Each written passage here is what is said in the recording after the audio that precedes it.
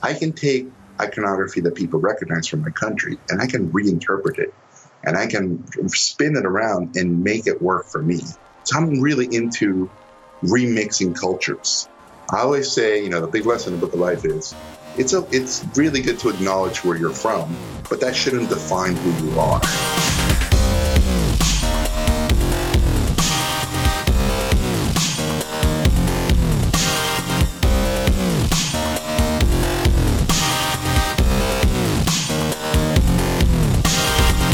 You're listening to Inside Acting, a podcast dedicated to demystifying the inner and outer game of success in the entertainment industry. I'm Trevor Algatt. And I'm AJ Meyer, and in episode 304, we have the third and final part of Jasmine and my interview with Jorge R. Gutierrez. In part 3, we talk about Jorge's visual artistic style, including how his relationship with his native country of Mexico influences his art, which then, of course, leads us to a conversation about the Pixar film Coco. Was all of the controversy warranted? Well, you'll get the behind-the-scenes version of what went down as these two movies came into being at almost the exact same time. Plus, Jorge turns the tables on us as interviewers in the final two questions. It's a beautiful ending to a beautiful interview. Stay with us. Support for this episode of Inside Acting is brought to you in part by Rehearsal Pro, the current version of Rehearsal, the most awesomest version yet. It is an essential app for every actor to have in their toolbox. It's available right now inside the iOS App Store, so if you want to learn your lines, be off book for your auditions, quickly, reliably explore your character, make stronger, bolder choices, and do a bunch more cool stuff, go to rehearsal.pro/IAP right now, where you can learn all about the great new features in this newest version of Rehearsal, the groundbreaking essential app designed by actors, specifically for actors. That's rehearsal.pro/IAP.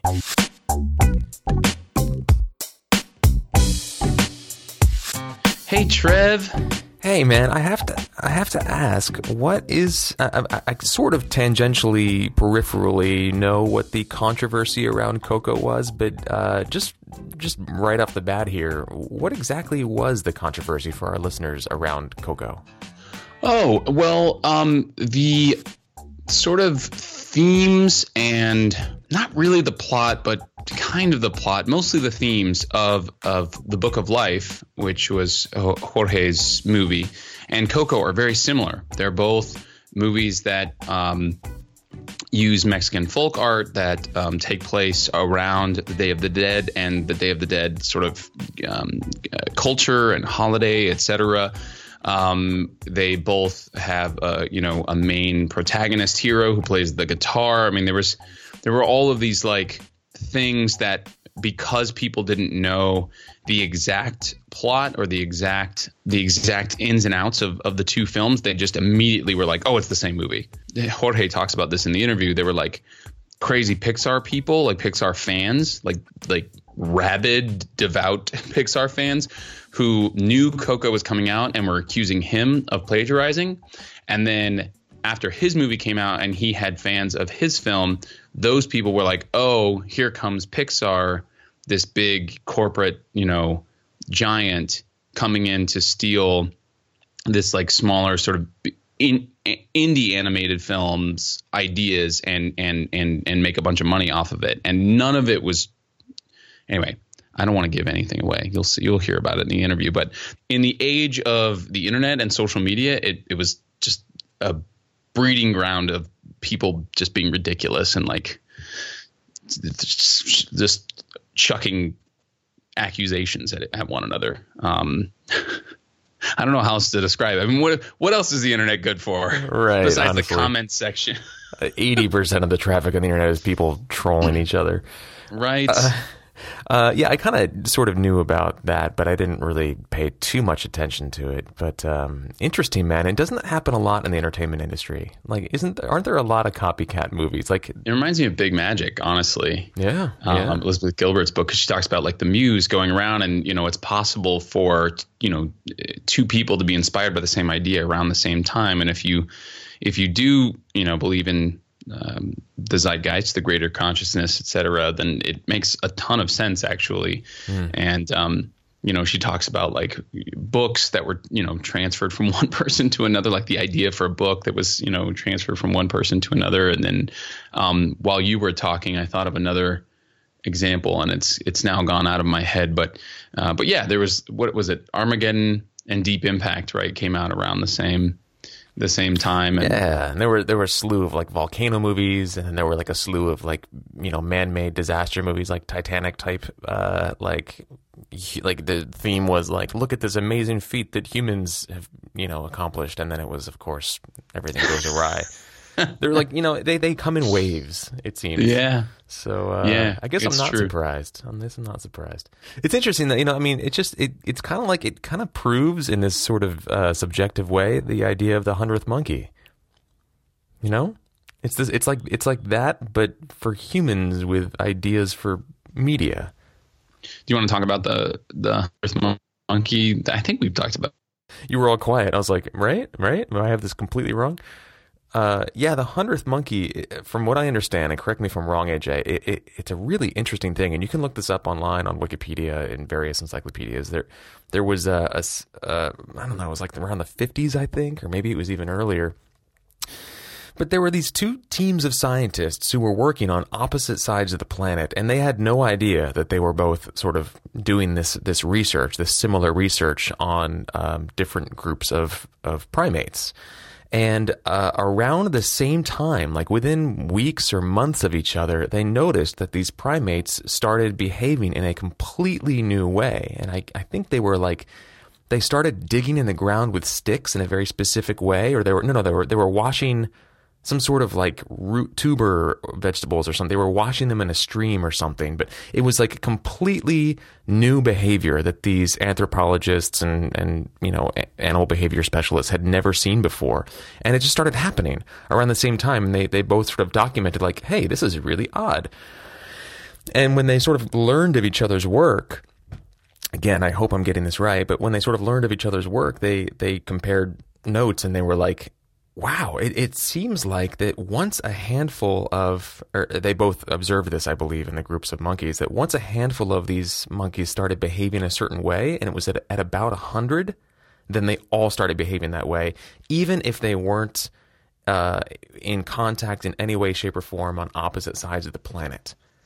And so it was like basically on one side of the planet, 100 monkeys, give or take, started behaving this way, and then all of a sudden it was like there was a tipping point reached in the collective, consciousness or unconsciousness or whatever of these monkeys, and then they all started adopting this behavior, and nobody could explain it. It was just sort of this ethereal, psychic energy that sort of they all started doing. And I think that if you look around, if you really look closely at humanity, that happens all the time. There is this collective unconsciousness that we're tapped into, and we all sort of get swept up in the zeitgeist, and we can't explain it, but Napoleon Hill says it in Think and Grow Rich. Everybody's brain, every brain, animal, or I should say human or non-human, is a sending and receiving station. I mean, we send thoughts and we receive thoughts, and I think we're very often unaware of the thoughts that we receive and pick up as we walk around. But I kind of think that's how it works.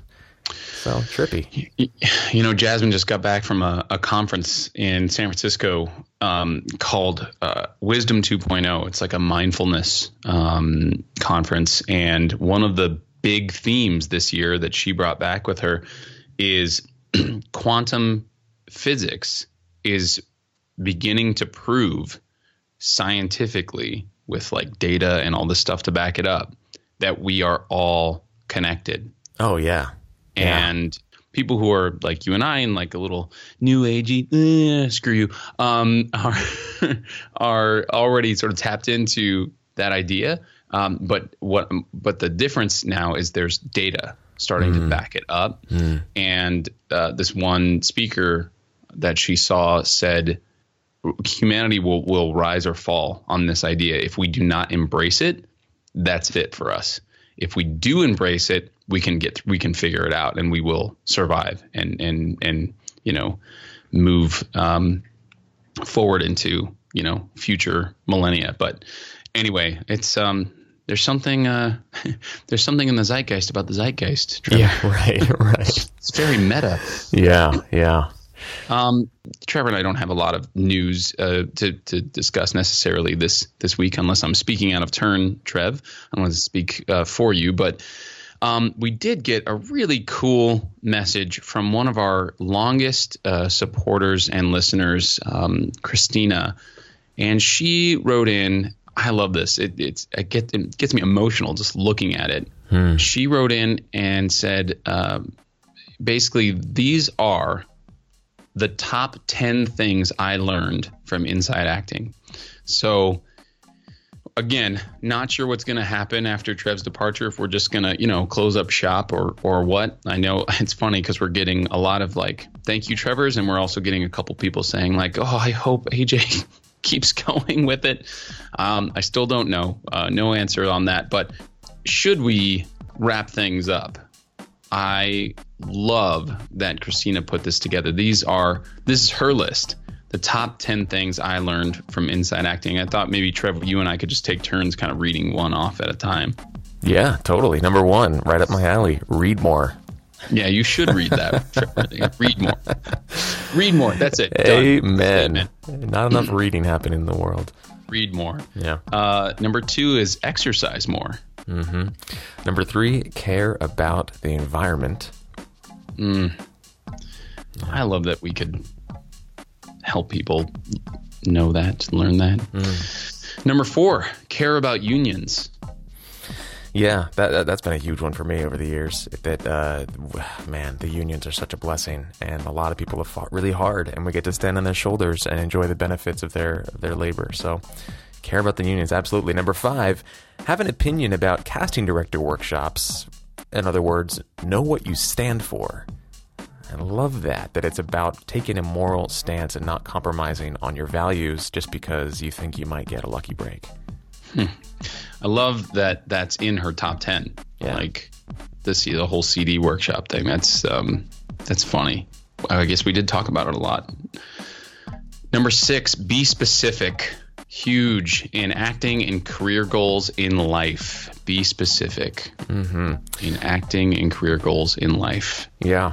And, I would add to that it doesn't necessarily need to be, quote unquote, the right choice. I think a lot of us get hung up, I'm really speaking to myself here, but I get so hung up on not choosing a specific focus or a specific, direction because I don't want to make the wrong choice. But I'm learning that there really are no wrong choices, that there are just choices, and that we all have within us a lot of resources and adaptability, that we are built for survival, and no matter what we choose, we're going to be able to survive. We're going to make it work, regardless of whether it's the quote-unquote right or optimal choice for us at the time. So just choose something. Be specific and lean in that direction, and then, make adjustments along the way. The biggest lesson I had in that was the Heathers. The decision of whether or not to go. I talked about this on the show before, but whether or not to go, it's like, oh, what's right? And finally, my bride-to-be was like, there is no right or wrong. There's just a choice, and then everything that happens after that. Yeah. I was, hippie, huge. So huge, yeah. And really, the choice is not the answer. The answer is how you respond to the adversity that inevitably follows. Yeah. Yeah, for sure. It's a trip. It's the simplest, most life-changing truth that I think I've come across yet in my years. Yeah. Number 7, do your own work. Make your own stuff. Make your own door for you to walk through. I think Mark Gant said that all the way back in the 20s, episode 27 or 28 or something like that. Make your own door so you can walk through that door, so you don't have to be knocking on somebody else's door. Huge. Yeah. Huge. Number 8, famous, infamous, working, not working, just starting out, or in the biz a long time. We are all one big family of artists. Yeah. Man, I love that. Yeah. I love that. Any small effort, any small drop in the bucket that we had to do with that, anybody believing that or seeing each other as a as a friend, as a family member, as opposed to a competition or whatever, I'm extremely proud of. This reminds me of something my agent said to me at our very first meeting. And I'm going to try and not butcher this in the moment, but he said something along the lines of his philosophy being shake everybody's hand on the way up the ladder because you're going to be shaking everybody's hand on the way back down. And Tony Horton alluded to that. He said, getting to the top is hard. Staying there is even harder. And there's a lot of competition. Everybody wants to be successful, but it's at the end of the day, it's about, did you help somebody? Were you in service to the greater good of not only humanity, but other people's journeys? He talked about giving a lot of talks for free because he considers those training for the paid gigs. And I don't know, we are all one big family, and we owe it to ourselves to help each other out. When you impose lack on someone else, you're really only hurting yourself. So yeah, all one big family. Which leads nicely into number 9, be a good person all the time, everywhere, with everyone. To quote Steve Rohr, be a star wherever you are. All life it's all practice, man. So always be practicing. Yeah. Be a good person. So simple. Yeah. So simple. Also, Christina, what's up? That's number 9. Read more is number 1. I don't think these are in any particular order. I'm giving her a hard time. I don't think she intended for be a good person to be below exercise more. Right. And finally, number 10, this is awesome. Knowledge bombs, which is in quotes. Knowledge bombs are the only good kind of bombs there are. Boom. So, Christina, thank you for this epic top 10 list. This is absolutely beautiful. I've been grinning from ear to ear since the moment I saw it on Facebook, and it's a real honor to be able to share this on an episode. And thank you for your support and your ears over the years. And this was awesome. It's just warm fuzzies all over the place right now. Thank you so much for sharing this. Beautiful. Cool, man. Before we get into the interview, I just do see here in the outline that you had a meeting with a new commercial agent. Yeah, it's same agency, but I don't know if I mentioned this on the show. We had a very strange stretch of time where the main agent that I was brought in initially to met with first and sort of, was the initial relationship that I had in that office left. He went to a different agency, which, it's the business. It happens all the time. Not a big deal. I still had auditions after that and before this new person came in, but they brought in someone new to replace him. And I had a meeting with her, and it was awesome. It was really chill. I just went in. My whole goal was to just, be myself. I didn't prepare anything. I didn't even know, I didn't even have any questions to ask. She even asked, she's like, do you have any questions for me? I'm like, no. I was like, do you have a business card? I didn't because my goal was to just go in and be myself. And it just went really well. And I put it in the outline because I wanted to, I guess the best term is thank. I wanted to thank our listeners for basically being around as you and I kind of explore everything, all different aspects of this industry, including authenticity. And, whenever I go into an audition these days or go into one of these meetings, I feel like I'm bringing the whole, speaking of the collective consciousness, I feel like I'm bringing the whole of our community and the whole of our, hundreds of guests into the room with me, because there is a wisdom and a knowledge and a comfort and an authenticity and a vulnerability that comes along with having had all of this experience, all of these conversations. And that wouldn't have been possible without our listeners, so that's why I put in the outline. It's more of a thank you to our listeners, that it was one of the best meetings ever because it was just so comfortable, and we laughed and we had a good time and we hugged when I left. It was, I feel really good about having her there, and I know that that relationship is going to hopefully, bear fruit in the commercial world. So No doubt that it will, man. It's so cool to notice how we have just sort of slowly over the course of this podcast figured out that it's just about being yourself, and that is a skill set in its own right. Being yourself. I think when people say be yourself, it's kind of like, asshole, like, do you know how hard that is sometimes? Especially in this industry where, you know, there's a lot riding on potentially meetings like this. But it's like the older you get, the more you realize, like, look, honestly, opportunities are everywhere. And if I, you know, do those top things that Christina outlined, there's going to be plenty more in the future. So it takes the pressure off, and you can just kind of chill out and not take everything so, you know, intensely and seriously. And to quote Darren Petty, one of our past guests, you can start to really wear life like a loose garment. And that's really, I think, how to do it. That's how to do it in this industry, is just chill out, be in it for the long haul, listen to your intuition and just enjoy people. And forget everything else. Just be good to people and be good to yourself. Amen. All right, I'm done. End the podcast right there.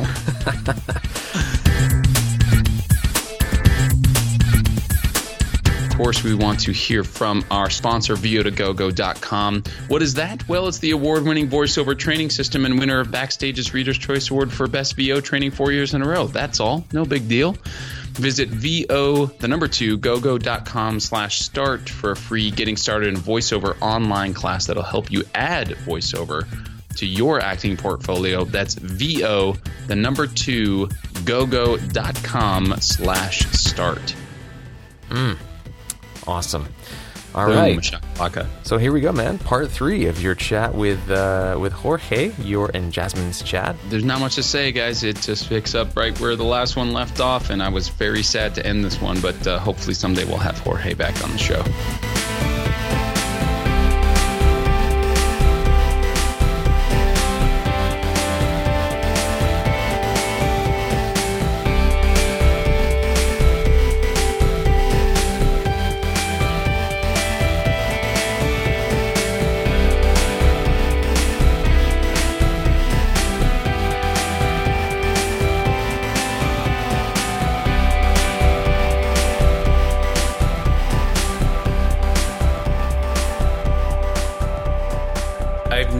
And you talk about this too in things that I've read about what you've said about your own art, Jorge, but I've noticed that you really enjoy, you know, this sort of mashup of the corporate icons with the Mexican folk art. You know, you've got like Mickey Mouse and SpongeBob and The Simpsons and all these crazy, you know, that kind of iconography in your art, you know, all mashed up with, you know, the Mexican folk art or the art that we would associate with the Day of the Dead.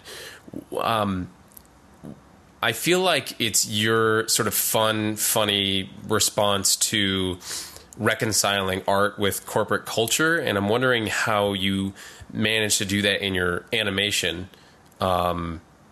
In addition to your painting? That's a really good question. You know, I think it was because of the way I was raised.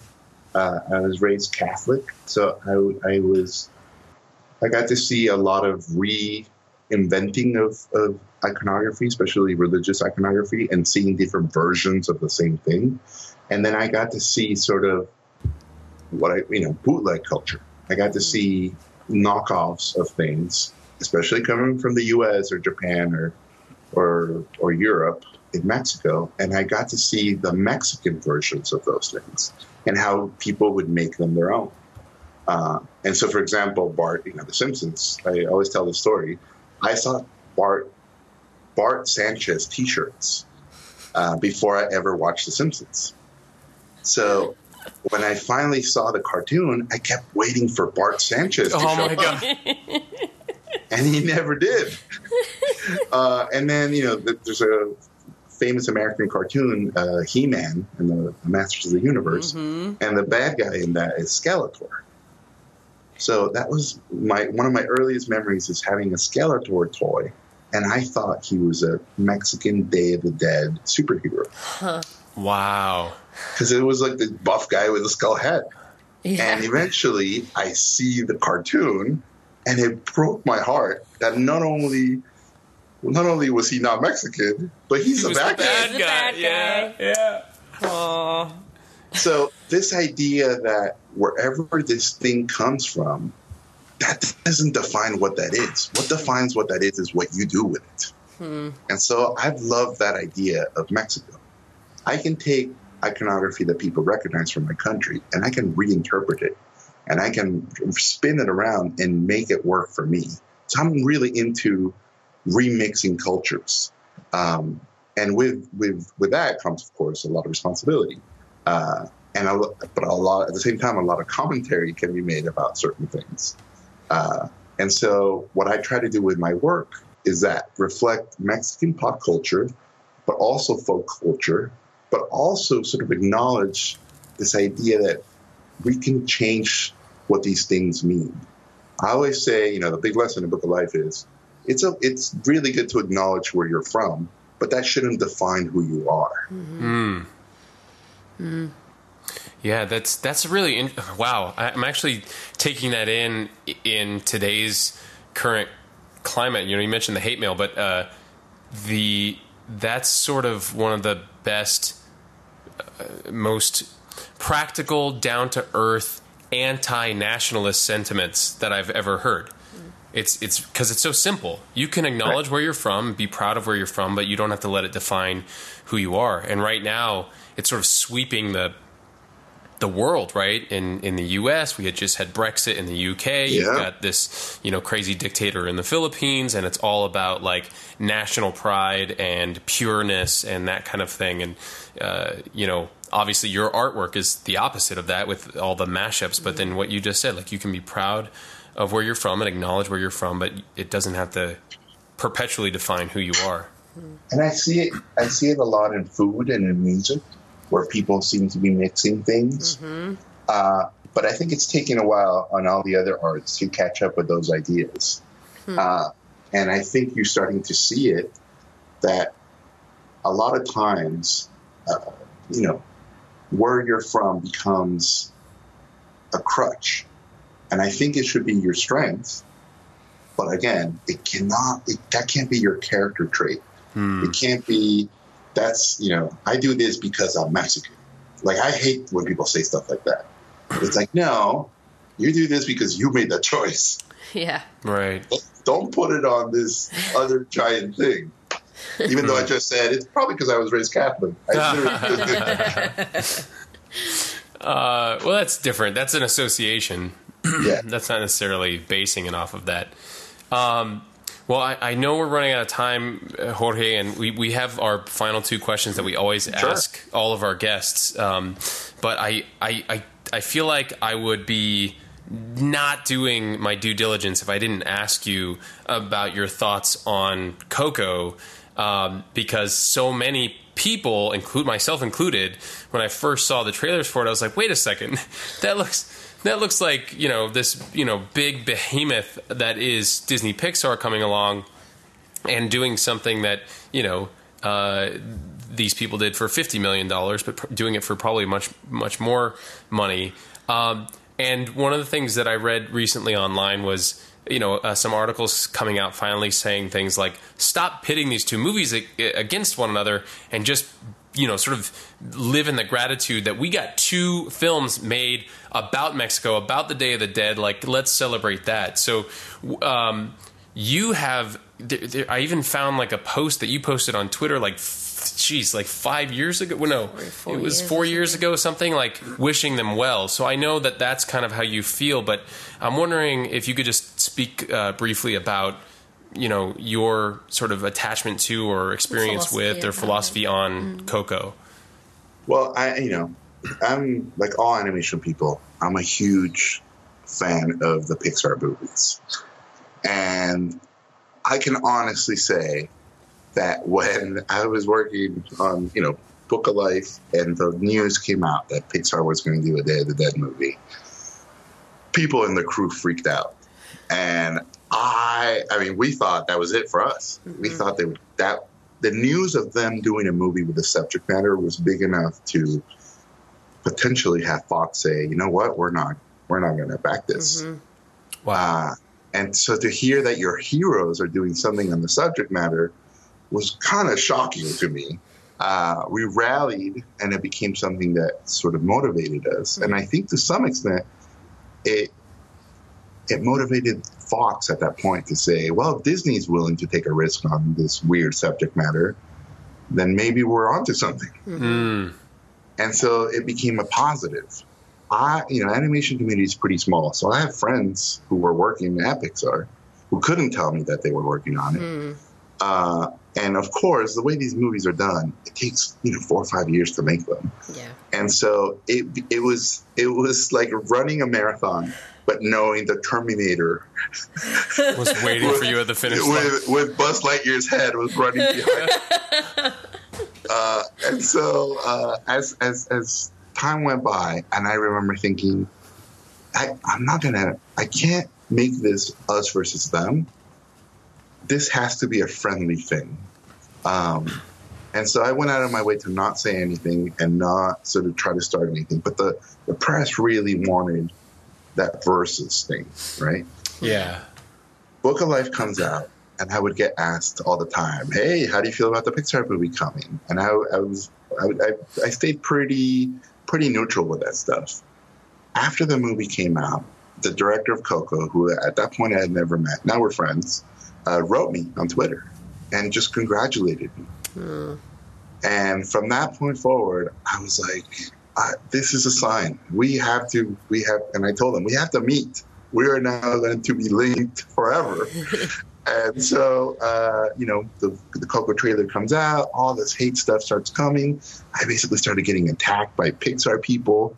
Pixar fans who are very red said, you stole the idea for Coco, and you rushed out your movie to beat them. That was the narrative. Oh, my gosh. And so he had to say something about that, how that wasn't the case. And at some point, it hit me, this is all great for drama, especially for Twitter and the clickbait audience. Yeah. But we can't let that get in the way of the fact that they're making a movie about celebrating Mexican culture. And I will applaud that till I die, anybody who's willing to take that risk. Because this is not a guaranteed hit. I mean, now Coco did really well, so it looks like it was a risk. That was a really risky thing for those guys, too. So Book of Life comes out. It did okay. It made $100 million. I think they expected a lot more. We did not do well in the middle of the country. Basically, wherever Donald Trump won, that's where we did terrible. Oh, I'm so surprised. Yeah, surprised, right? And we would get hate mail. We would literally get letters saying, why would I watch a movie about my partner? Why wow. about them? Why like would you them? Who has time to write that letter? Right. God. So, I and feel so bad for them. We did really well in Latin America. We did really well in certain parts of Europe.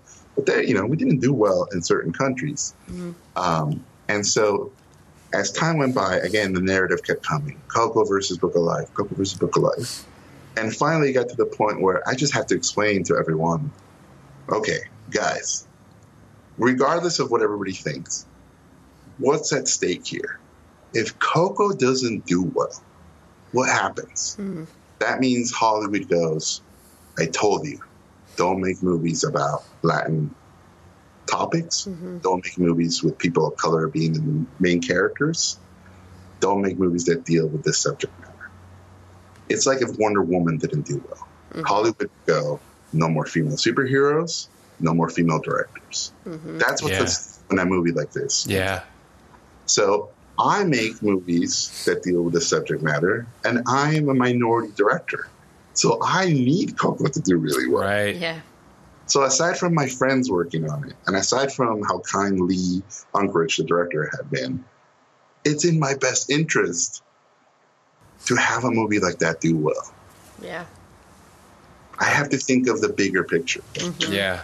That's such a great way to look at it, too, because we definitely have a, all boats rise with the tide attitude on the show. So That's such a beautiful way to look at it at a more macro level. Like it costs us pennies by comparison to what a feature film like that costs to produce this podcast. So I'm glad to see that even with that amount of money, there's still good people like yourself and this other director who have that attitude. Like we can all sort of win here.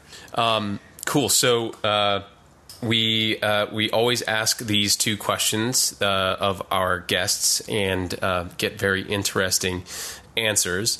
The first one is, do you feel like this industry, this life as an artist, chose you, or did you choose it?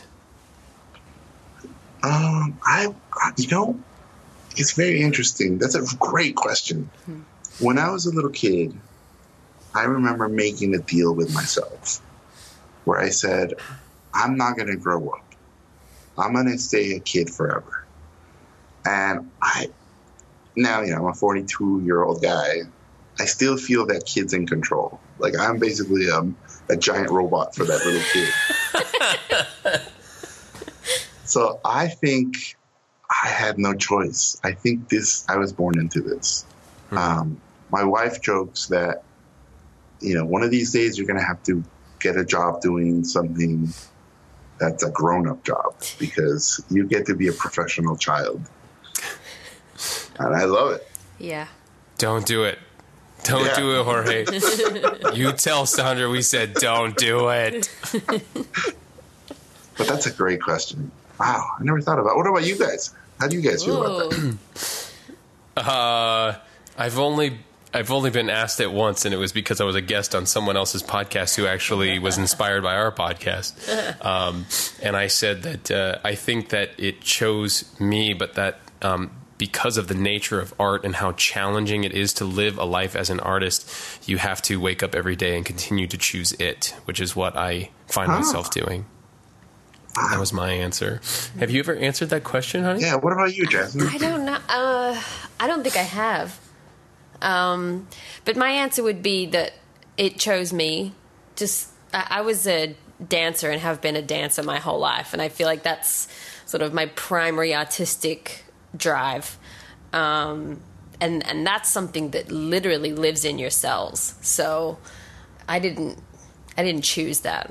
It just lives in me. But I definitely agree with the choosing it, because there's some days where I don't choose it. Or I want to choose something else. But yeah, I like that question too. The second question is, if you could boil down all of your experience and wisdom and learned lessons into one nugget of advice for our listeners, what would that nugget of advice be? Okay, the nugget would be, and it's food-based because I love food. Okay, here it goes. Yeah. The tacos of success are dripping with the salsa of failure. Yes. Ooh. Yes. Oh man, I'm inspired and hungry at the same time. Yeah, we're going to have tacos for dinner. You cannot have one without the other, and failure will make the success more delicious. Damn. Beautiful. Yo, mic drop. We're going to put in a little, exploding sound right here, Jorge. Oh, wow. So good. Jorge, you're one of those people, one of those guests where we get to the end of the interview and I feel like, man, I wish we could just talk to this person for hours on end. So, thank you guys. Thank you so much for coming on the show. So appreciate it. So appreciate it. Can't wait to get this out to our community. It's been really inspiring to talk to you. I can't wait for that in-person meeting someday. And we'll book lots of meetings with you and watch you drive away. Yeah, I can't wait to meet you 16 times from the first time we planned. meeting, and I'm so looking forward to whatever you have in the works and whatever's coming next for you. Lego, maybe. Oh yeah, what is this Lego thing? Maybe, I want to know about. Yeah, maybe? I want to know about this. I can't say too much about it, but I am a Lego movie. Yes. Oh my God, I'm so excited. Okay, so here we always want to give the guests an opportunity to sort of plug themselves. So if people want to find out more about you, you mentioned you're on Twitter at Mexopolis. How else can folks find out more about you and Sandra, what you guys are up to, what Mexopolis is up to, etc.? Pretty much Mexopolis on Twitter, or go to our website, mexopolis.com. And also, I just did a virtual reality short for Google. And so if you go online, you can it's in my Twitter, you can find it, and it's free. Anybody can experience it. It's 8 minutes long. And then I'm currently directing a Lego movie that will hopefully come out in 2020. So here we are. Oh my gosh! We'll have you back on. Exactly. That's when we'll have you back on. You come back on as part of your press junket for the Lego movie. And what is the VR thing? Is Son of Jaguar? Son of Jaguar. All right. Yeah. Awesome. So you can watch it without the goggles. Yeah, you can now watch it on your computer. Okay. All right. Awesome. So Mexopolis.com, all of that stuff will be linked to on our website, InsideActing.net. But thank you again so much, Jorge, and we wish you all the continued success. And thanks for sharing salsa. And salsa. And success in salsa. Tacos and salsa. And thank you again for sharing your inspiring story with us. Thank you guys so much for having me. It was a blast, and now I'm hungry too. I feel like we should all go get tacos now.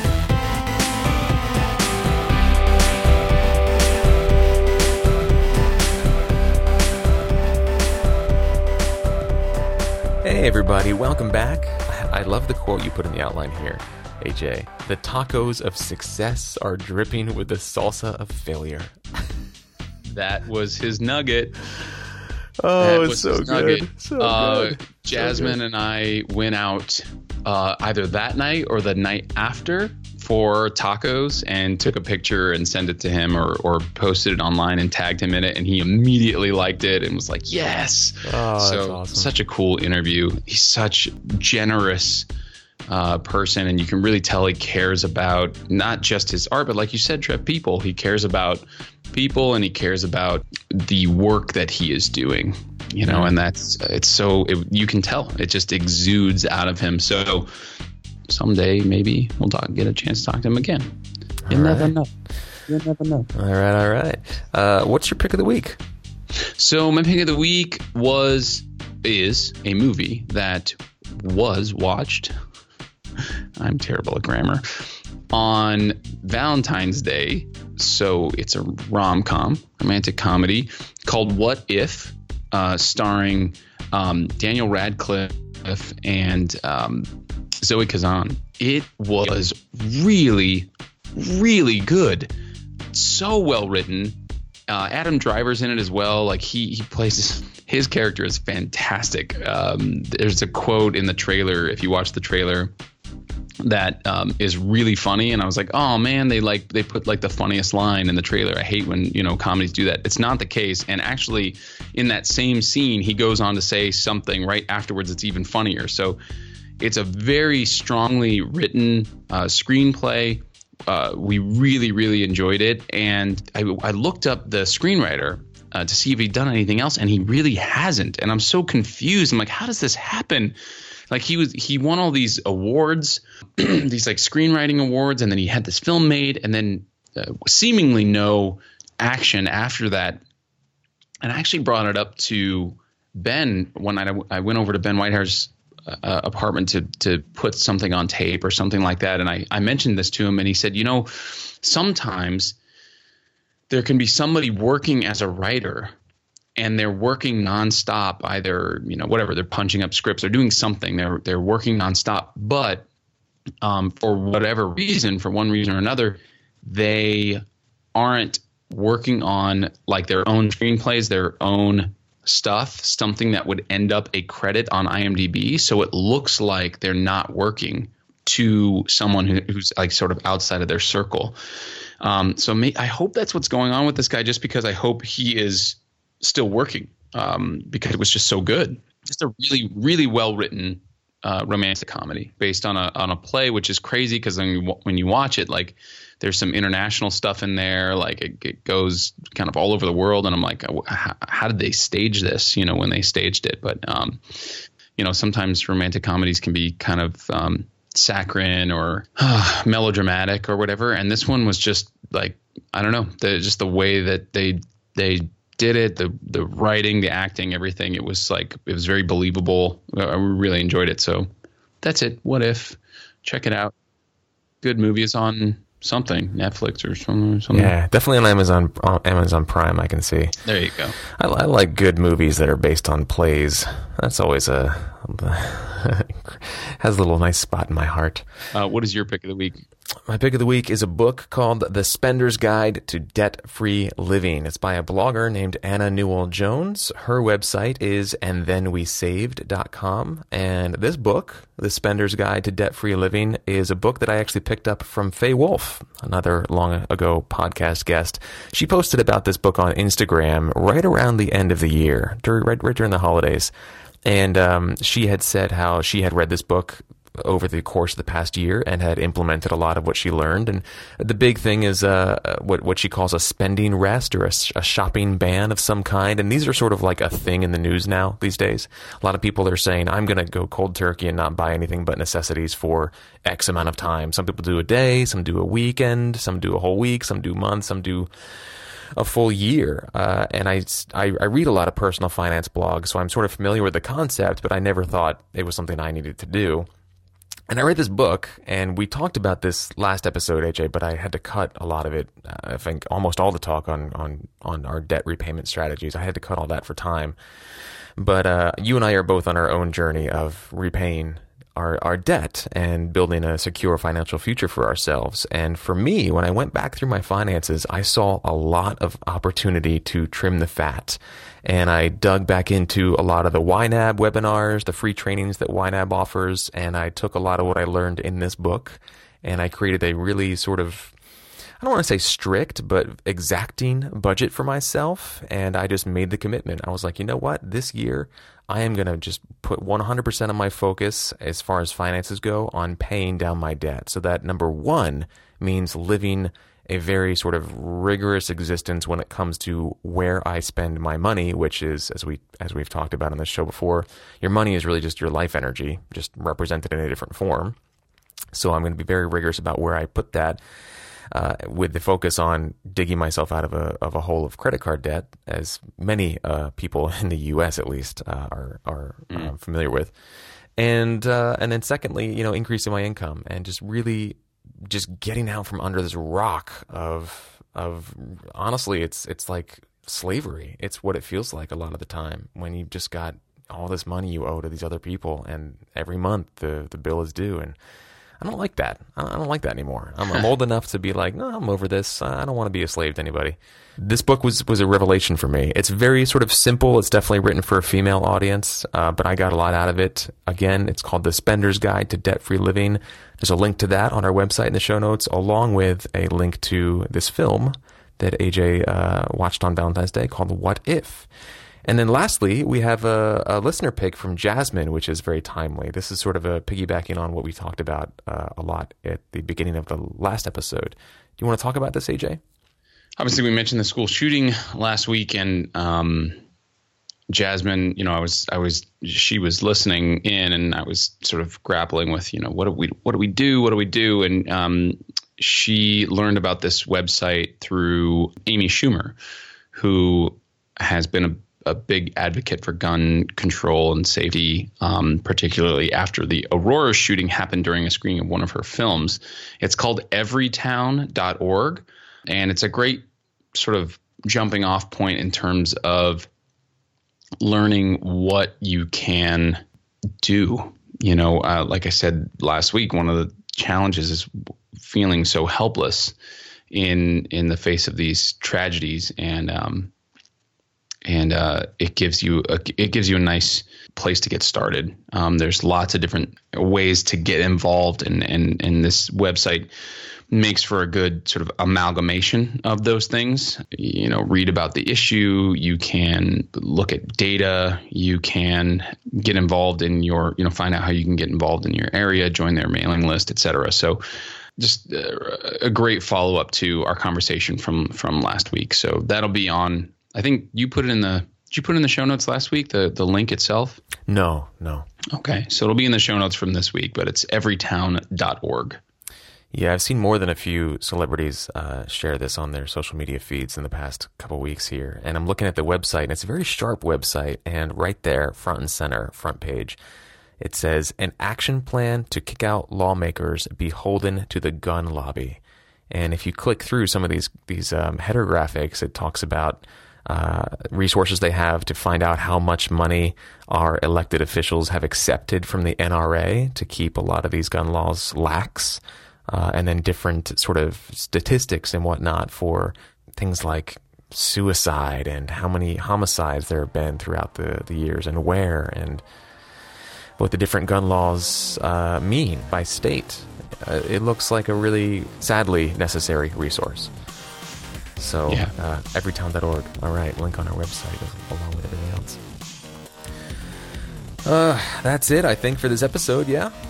Yeah. Right. Let's roll out. Let's boogie. So today's episode, guys, thank you for listening. It was produced and hosted by us, Trevor Algatt and AJ Meyer. The team also includes Jen Levin and Grace Gordon. Visit us online at InsideActing.net to sign up for our weekly email dispatch and listen to all of our episodes. We're, of course, also on social media and pretty much wherever else you get your podcasts. And if you guys would like, you can continue to support the production of Inside Acting with either a one-time financial contribution or an ongoing monthly contribution. As we've said earlier in this episode and last episode, we're not 100% sure what the future of the podcast is going to be, but you can help keep the feed online as a resource for people all over the world to navigate this industry a little bit more smoothly. So if you'd like to help us do that, pay it forward, contribute to the community, even just a couple bucks will keep us online for at least another month or so. So if we get, 100 of those, bam, this thing could be up for a good chunk of time helping people out all over the world. So just visit us at InsideActing.net to learn more. If you've gotten value from this podcast at all over the years, now's the time to let us know. InsideActing.net to make your contribution. Thank you very much. And that's it for episode 304. Thanks for listening. We'll see you next week. And in the meantime, it's taco time.